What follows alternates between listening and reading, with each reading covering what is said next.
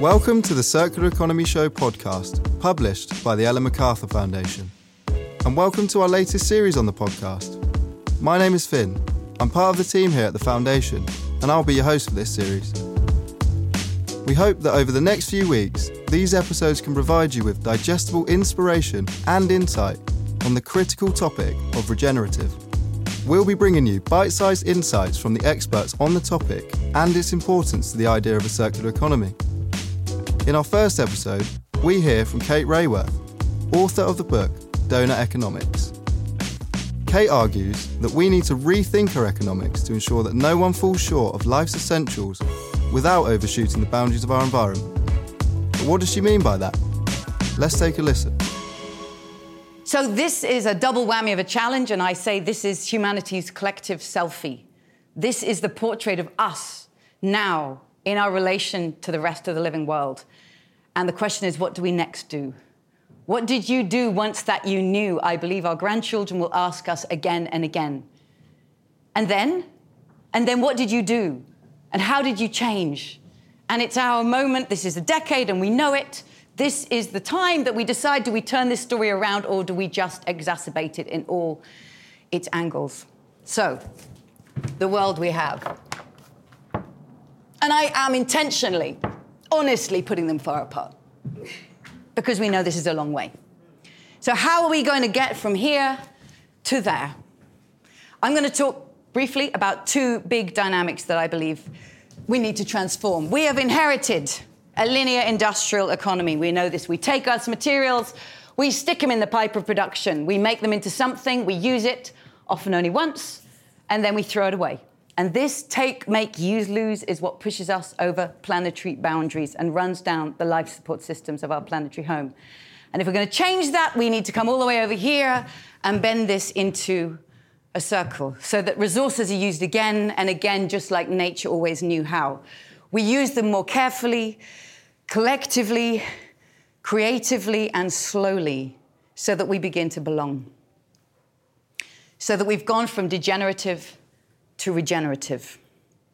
That, to me, is the first dynamic. There's another big one, because we've also inherited economic systems that tend to be divisive by design, and they capture value and opportunity in the hands of a few, whether through infrastructure of access and exclusion, whether through regulation, through privilege and inheritance. We've seen the rise of a global 1%. We've seen COVID supercharge that. With value and opportunity caught in the hands of a few, there is absolutely no way that we will meet the needs of all people. We will leave most people in deprivation while a few supercharge overshoot with their luxury emissions. So we have to transform this divisive world into a distributive one where value and opportunity are shared with all who co-create it, and that turns out to be the whole of society. How do we create housing and transport systems and food systems and jobs and businesses and cities and digital systems that share value and opportunity with us all in a distributed way? Of course, we have the brilliant opportunity of renewable energy is asking to be distributed by design for the first time. Communications, a distributed network. Fab labs, distributed. Open source, Creative Commons licensing, distributed. Technologies are actually on our side if we choose to use them the right way and make them distributive by design. So, from degenerative to regenerative, from divisive to distributive, easy to say. Utterly, utterly transformative to do. I've talked for the last 10 years, I first drew the donut in 2012, and over the last 10 years to many companies, and as Donut Economics Action Lab, my colleagues Carlotta and Leonora here, we talk with companies, and I'm so struck by the different response that companies have had when I've shown them the donut. And to put it simply, we know there's been a history of companies that say, well, that's a sad story. But the business of business is business. How much can we get away with? I mean, what we're doing is nearly legal, and will maybe change when the cost of the fines exceeds the benefits of the way we've found to work. Let's leave it behind. We can move here and say, okay, so how much do we have to do? Can we take all the bad things that we do and, like, reduce it? Can we be really less bad? Can we be even 100% less bad? Net zero. Zero human rights abuses, zero child labor in our supply chain, zero carbon emissions. Yes, we did zero.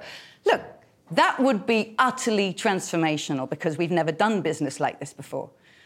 But to quote Bill McDonough, why be 100% less bad when you can break through the lovely glass ceiling of your imagination and do good?